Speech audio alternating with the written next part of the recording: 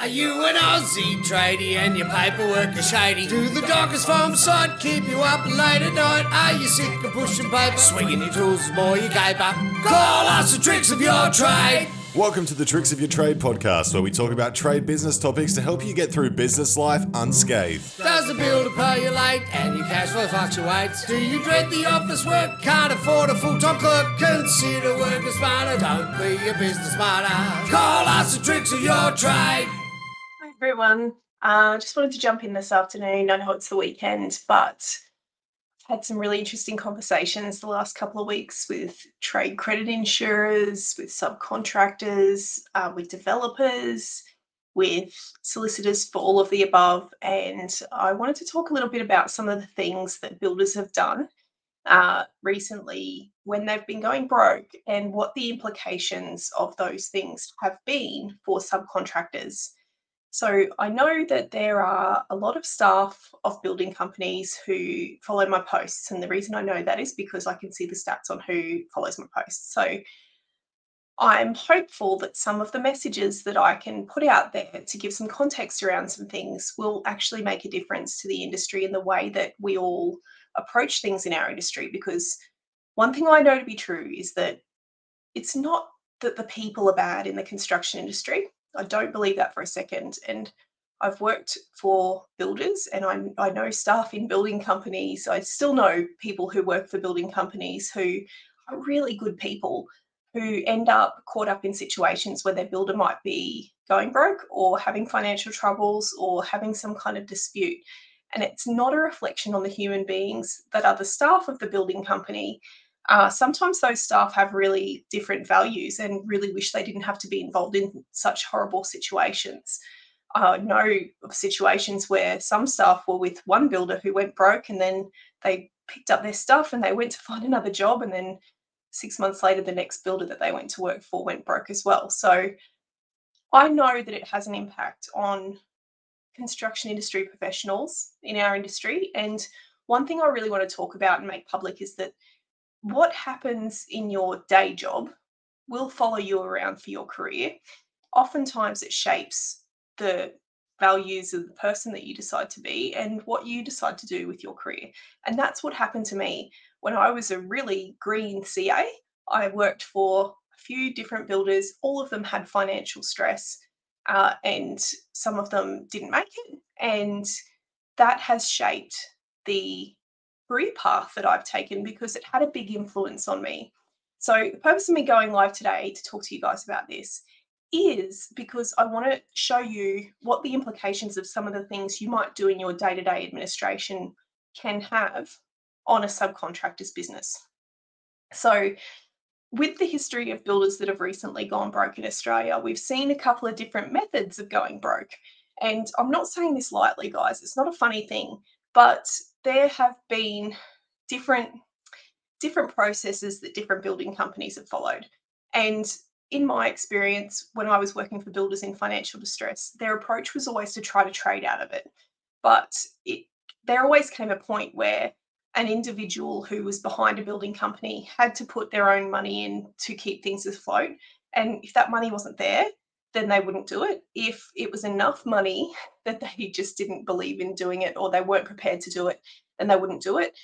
Also, then there's the concept of whether this company structure is a viable business, and whether even if you do tip that much money in there, you're giving away your personal money to put into your business to keep it afloat. To what end, if that's not going to be a profitable business? So one thing that I was really interested to see happen about 2 years ago now was a builder who decided to go to the media when they were struggling. And normally when builders are in financial distress, those types of issues are highly confidential. And so going to the media is an absurdity. Why would you go to the media with that? I can see why they did it. They went out to the media and said, we're appealing to our developers and our principals to help us, to support us through this hard time. We want to be able to continue to trade. We feel like we've got a viable business, but we're going to need our developers to come to the party and put some money into these jobs. Now, the developers all said no to that. And that was the first of a string of builders to collapse at that point in time.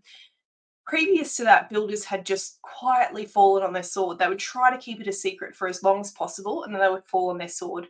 But this particular building company went to the media, and what I thought was particularly interesting about what they did was in the media article, they said, it's okay, we're going to pay all of our subbies on Monday.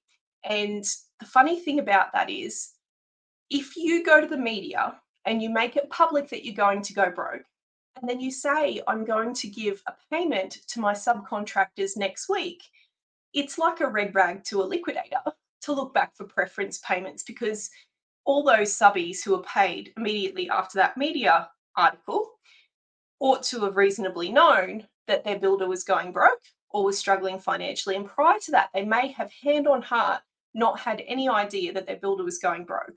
So I really think that wasn't the best thing to do. Going to the media, I think they were trying to leverage the media around the projects to get the developers to come to the table, but it didn't work, right? Interestingly, that particular builder prior to that had still been telling their subcontractors that they had a viable business. And I know people who personally knew directors of the building company who were still telling their good friends, no, everything's fine. We're fine. We're going to make heaps of profit this year, and all of those untrue things. So rule number one, and first thing I think the builders shouldn't do, is go to the media and say, we're going to go broke, but it's okay because we're going to pay everyone next week. Because you could put your subbies into a situation where anything you pay them would be a preference payment that the liquidator might go after. Now, I've not heard of particular circumstances of that happening with that particular builder yet, but that's not to say that that liquidator hasn't got to that point in the process. We just don't know, but it's always a risk. Now, the other thing that that particular builder did quite a bit of prior to going broke was putting bogus back charges onto payment schedules. And the reason I find this so frustrating, and this is why I really want to appeal to staff of building companies, I've been in a situation where my boss has said, we need to find so much % of every progress claim this week or this month. Tell me who we can short pay, or find me this many $100,000 in your progress claims and let me know who we're short paying. That can be a commercial reality of doing business. That's not to say the builder is going to go broke, but those types of directives in building companies are cause for concern. Those directives were given over a series of years at one point, from what I saw, and that builder didn't go broke, but perhaps that's why. So if you're a staff member of a building company and you're getting told to do things like that, one thing I would say is, when you are doing payment schedules and you have a look at the ways that you might be able to assist the builder's cash flow, there could be legitimate ways that you can find better trading terms with suppliers. So that's one thing I looked at when I was a builder CA, is I actually went back to some of our trade suppliers and asked them if we could extend to 60 or 90-day terms, and they happily said yes. So we didn't have to short pay anybody. And if you start to put bogus back charges on a payment schedule, what happens is the subbies' trade credit insurance policy won't cover them if the amount is in dispute.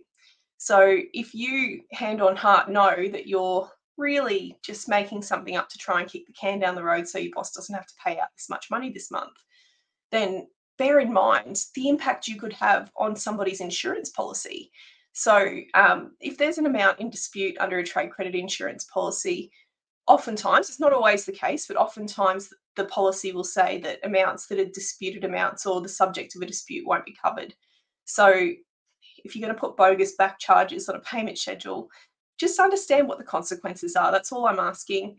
If there's another way around it, perhaps there's another way that you can find that same amount of money that needs to be found by looking at some other ways to be clever about changing timeframes for payment of things. The other thing is liquidated damages on payment schedules as well. So that was one thing we did see a bit of. And oftentimes those builders who were struggling financially weren't able to resource the job themselves. So they would not pay people, and then those subbies would suspend work, and then lo and behold, the whole job would be delayed. And one of the ways that builders would try to get money grabs out of subbies or try to value down payment claims was to try to start leveraging liquidated damages. Again, that can have an impact on the subbie's trade credit insurance policy. You also need to bear in mind what kind of a snowball effect that has on the industry. So builders CAs don't want to be dealing with constant notices of delay and extension of time. Nobody wants more administration than they already have to do, but that is the consequence of slapping people with liquidated damages whenever it suits your purpose to kick the can down the road on payment.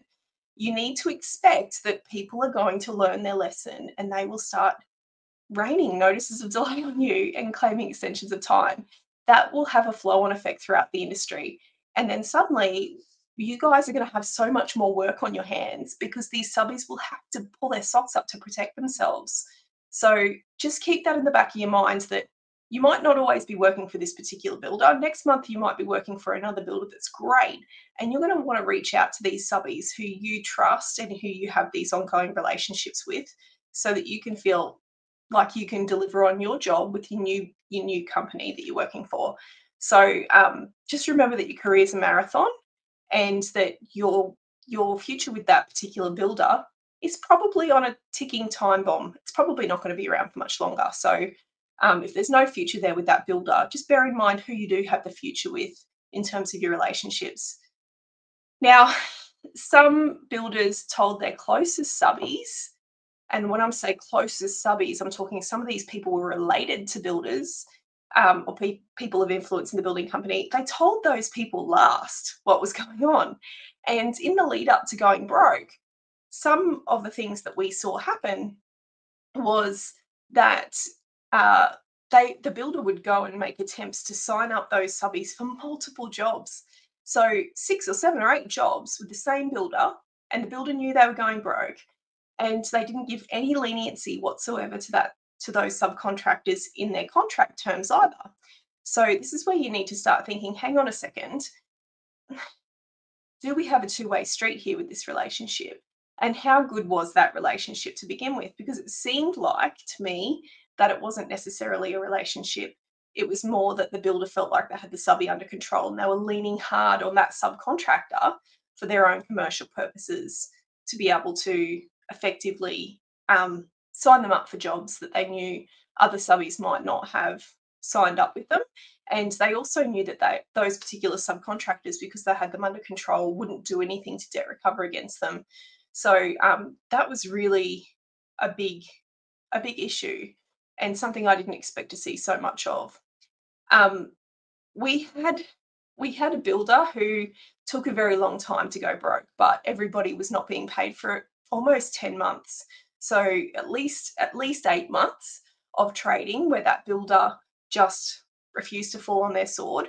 And what happened, the implications of that for the subcontractors was that trade credit insurers had enough time to realise the builder was in trouble, give notice to all the subbies they'd be pulling their insurance policies from them, and then honour the 90-day binding contracts clause. So a lot of trade credit insurance policies have what's called a binding contracts clause, where they say to the subbie, listen, we appreciate you entered into this contract because you had our policy as a safety net, and you might not have entered into that contract if you didn't have the policy as a safety net. So we're going to honour this trade credit insurance policy for 90 days, but that's it. After that, if you do any more work for that builder, you're on your own, we're not covering you. So the implications of that particular builder publicly stringing it out for 8+ months was that almost all of the subbies who did have trade credit insurance policies weren't covered anymore. And then the builder started telling them porcupines that they weren't allowed to terminate their contracts because there was no clause in the contract that said that they were allowed to terminate their contract, and completely overlooked the fact that there's common law principles behind breach of contract that would allow you to terminate anyway, and what the implications of unfair contract terms legislation might be. So it was a very sticky situation where a good deal of the subbies lost their trade credit insurance, didn't know that they could terminate the contract and could have got out of that job. They limped along for almost a whole 12 months of trading history, not making any revenue because the builder couldn't give them a clean run at the job. their workers would just go down the road to work for another subby because the job wasn't getting out of the ground, or the job wasn't progressing, or the job was suspended on a protracted basis because the builder couldn't get back to site, just couldn't get the people to come back to site. And so those subcontractors didn't actually turn over the revenue they had anticipated they would have turned over because those jobs didn't progress. But it's not that those subbies could just go out and get another job. They had to be on standby just in case the builder suddenly came back to life. So the implications on those subcontractors for that particular builder's decisions were really catastrophic. And then what I also couldn't really understand was that the builder, whenever the subcontractors would commence court proceedings to take the appropriate path to debt recover from that builder or to get themselves into a secured creditor status, that builder would fight like tooth and nail in the court, no doubt racking up legal fees. It just made no sense to me that that would be the course of action. So I can't see that they really had any prospects of success, but they decided to drag it out. So I call that the ball and chain example of where the builder just dragged these subbies through hell for almost a year before falling on their sword. And it just didn't seem like there was any logical reason to do that when it could have happened much sooner. Now, I want to temper this with the shock and the horror around a builder suddenly going broke. Say, for example, ProBuild, very quickly, just notification, ProBuild was gone. Now, there can be benefits to that from a legal perspective for subcontractors because nobody knew that they were struggling financially. There might have been people who were being short paid here and there, but that could have been pretty much generally in accordance with the normal back charges and the normal short payments that you would see of a builder that size. But the trade credit insurers didn't have time to pull cover. So everybody who had trade credit insurance was still able to have that policy. Cara, you're dead right. What they're saying, the complaints to the regulator were ignored for the builder that I was talking about previously. So, but I have heard that the regulator might be coming under some scrutiny for letting them continue to trade for so long. And really, I'm not sure why that happened. I get the sense it could have been because there might have been some negotiations around whether trust accounts were being implemented or what the reasoning behind that was, but it did seem a bit strange to me as well that they would just let them keep trading. But the sudden death builders, so the ones that just overnight go broke, the risk of preference payments is much lower because there's no knowledge, there's no media around these builders going broke or struggling. So you sort of wonder, well, look, how can they prove that I ought to have reasonably known this builder was going broke when no one knew? Trade credit insurance still had cover. And so even though it can be difficult to swallow when suddenly your builder just goes broke like that, there could be the opportunity for you to go and maybe get some equipment back if you had some notice. But don't be lulled into the false sense of believing that if you have months and months of notice that this builder's struggling, that you might be in a better position. Because sometimes if you continue to work for the builder and you know they're struggling and you don't have any way immediately to terminate the contract and get out of that situation, it can have a bearing on your trade credit insurance policy. And it can also have a bearing on whether or not you're subjected to preference payments from liquidators. So that was all pretty negative stuff that I've talked about. I wanted to talk about some of the good things that staff of building companies did for subbies before their builder went broke. And none of this was underhanded. In fact, all it was playing it with a straight bat. So where there were delays because the builder couldn't pay the subbies and the subbies had to suspend work, some staff of building companies gave big fat extensions of time to those subbies. So some of them we saw happen unilaterally under the contract where the builder just went, here's your extension of time. And some of them were because the subcontractor either negotiated or applied for an extension of time. So what they would do is if the builder was asking them to come back to site or something like that, the subby would say, look, I'm only coming back if you do this and this. And it was usually give me a big fat extension of time and approve my variations for bona fide variations. So that's the other thing we saw happen in some instances where staff of building companies really did the right thing by some subbies, is that they made sure their paperwork was really well done for their variations, so that when the builder disappeared and was no longer in the mix, then the subcontractor had the documentation to prove that their contract with the builder had been adjusted properly. So if that subcontractor then decided to go and work for the developer, they could prove what their adjusted subcontract sum was. Handshake variations and oral variations are so risky in that situation, particularly if your builder promises you a price increase or something like that. In some instances, we saw subcontractors negotiate out of a second stage of a project. So subcontractors might have signed up to separable portions, or stage 1, stage 2, stage 3 of a job, and the subby was able to say to the builder, hey, I'm really nervous here that you guys are not going to be around. We're having a pragmatic conversation about this. Can you let me out of stage 2? Like, you understand that if you guys are no longer around, let's just amicably sever this contract so that I'm not on the hook for stage 2 as well, or stage 3 or stage 4 or separable portion 7, whatever it was. So I actually thought that was really good for staff of building companies to do, because you need to recognise that some of these commercial businesses are on the hook and stuck in a situation that if they are required to honour their original price for a staged project where the project's been delayed over a year and a half, we need to start thinking a little bit about what the implications of that are going to be in the long run. So one thing that should be done with a straight bat at all times is the certification of payment schedules.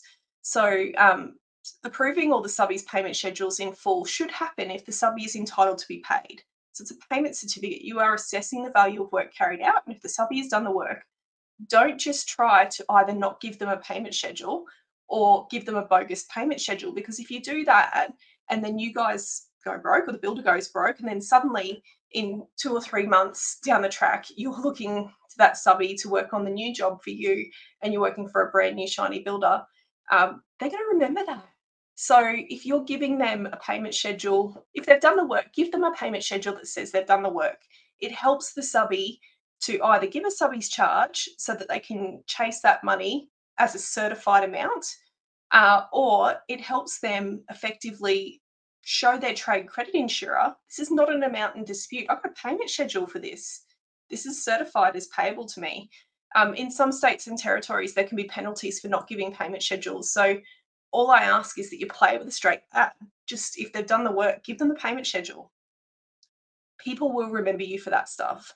In some instances, we saw some staff of building companies open site for 12 hours or however long for subbies to come and get their plant equipment.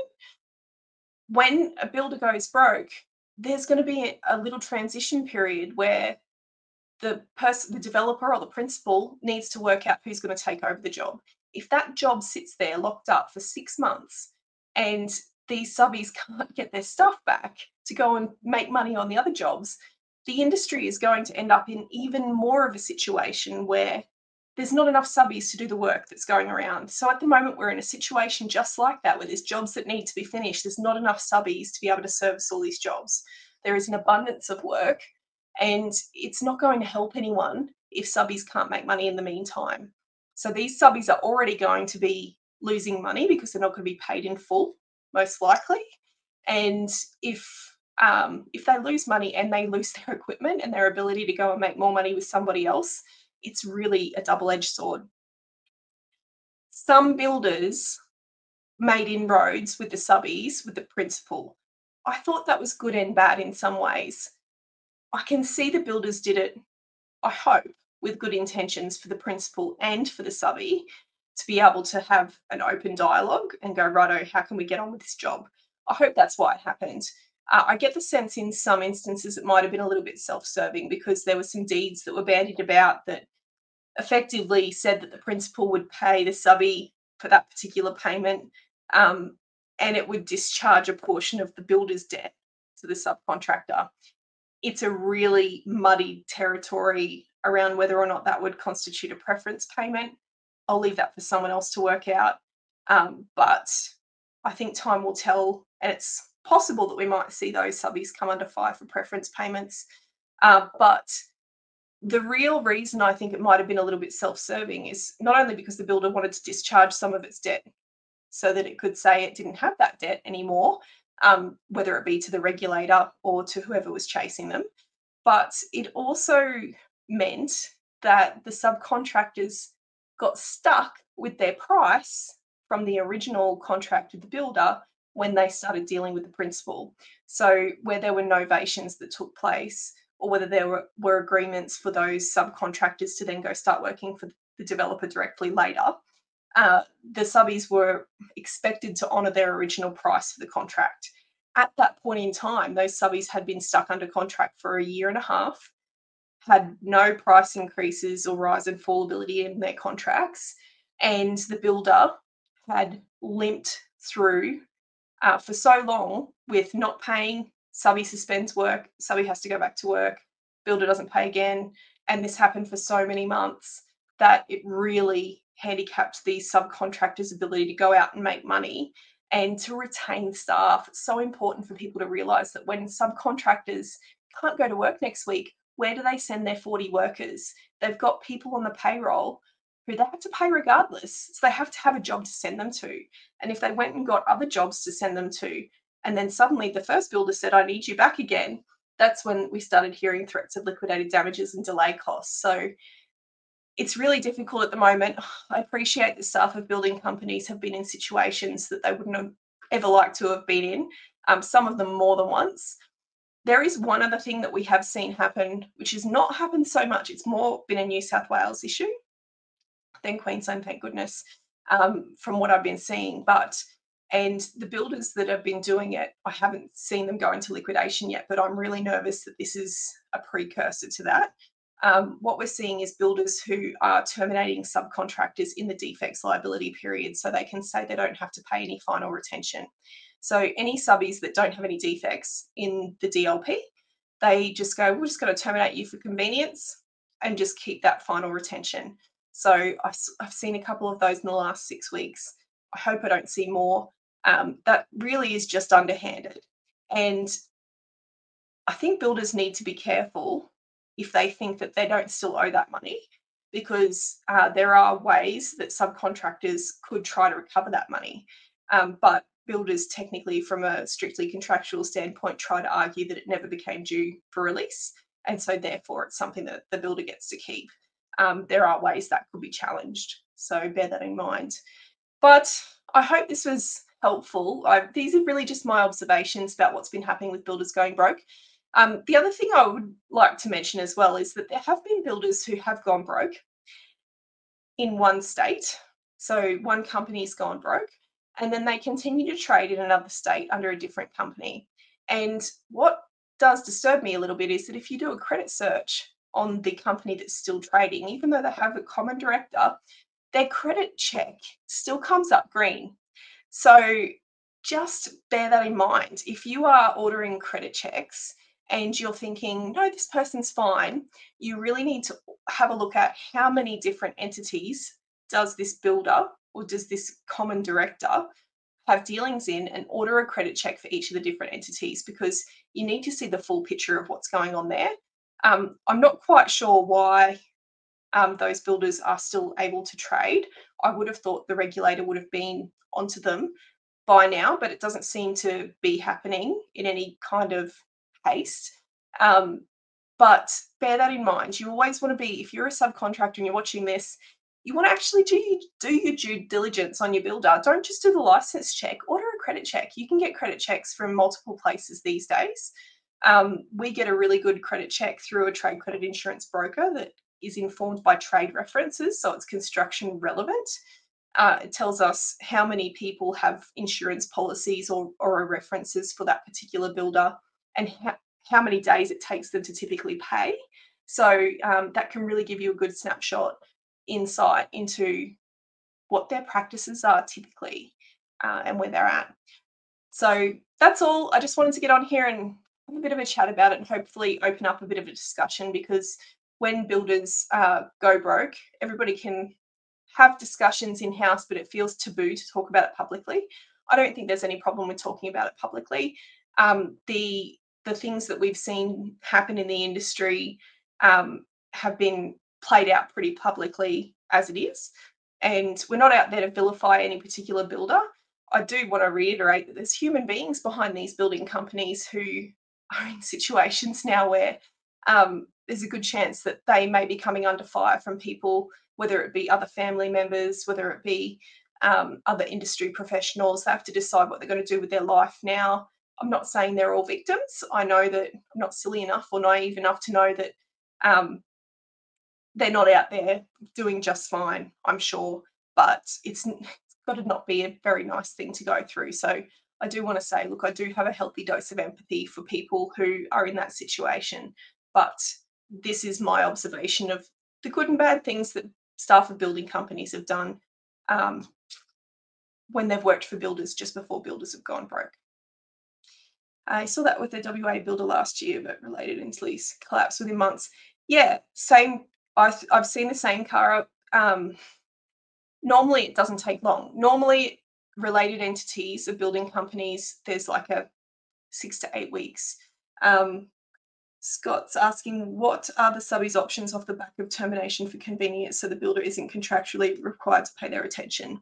So, Scott, the first thing you want to do is you want to make sure when you do your contract review, when you sign up to every single building contract, you want to make sure the contract expressly says that you are entitled to be paid your retention if they terminate for convenience. The thing about if you don't have a contractual right for that amount to become due upon termination, you would need to commence a court proceeding and try and sue the builder on restitutional basis, which is unjust enrichment. I can't say for sure whether that would succeed or fail, but that would be what I'd be thinking would be the course of action. So you've got an option to do a really good contract review and mark something up in your builder's contract so that if anything ever happens, you can point to it and then take it to adjudication and get it adjudicated to say that you're entitled to have your retention released if they terminate for convenience, relatively cost effective. And 90% of the time you should be okay to go through that process and get some success out of it, providing you have someone helping you with the quagmire of adjudication and the procedure, or it'd be a court job. So it's just a really good example of how if you don't do your contract review, the consequences could be 10, 20 times the value of what your contract review might have cost you. So thanks very much for tuning in. If anyone else has got any questions, just drop a question in. Otherwise, I'm going to take off and get a Saturday afternoon drink in. I hope you are all having a really good weekend. Thanks, Scott. It's been a pleasure. All right. See you later, everyone. If you have any questions about what I've talked about on this podcast, feel free to drop me a good old-fashioned email at questions@tricksofyourtrade.com.au. If you would like a systematic approach to your contract administration and getting paid, head on over to our website and check out the Subbies Toolbox. You won't be disappointed there. And just one last time, our web address is www.tricksofyourtrade.com.au. Are you an Aussie tradie and your paperwork is shady? Do the dockers farm side keep you up late at night? Are you sick of pushing paper, swinging your tools more you caper? Call us the Tricks of Your Trade. Welcome to the Tricks of Your Trade podcast, where we talk about trade business topics to help you get through business life unscathed. Does the builder pay you late and your cash flow fluctuates? Do you dread the office work? Can't afford a full-time clerk? Consider working smarter. Don't be a business martyr. Call us the Tricks of Your Trade.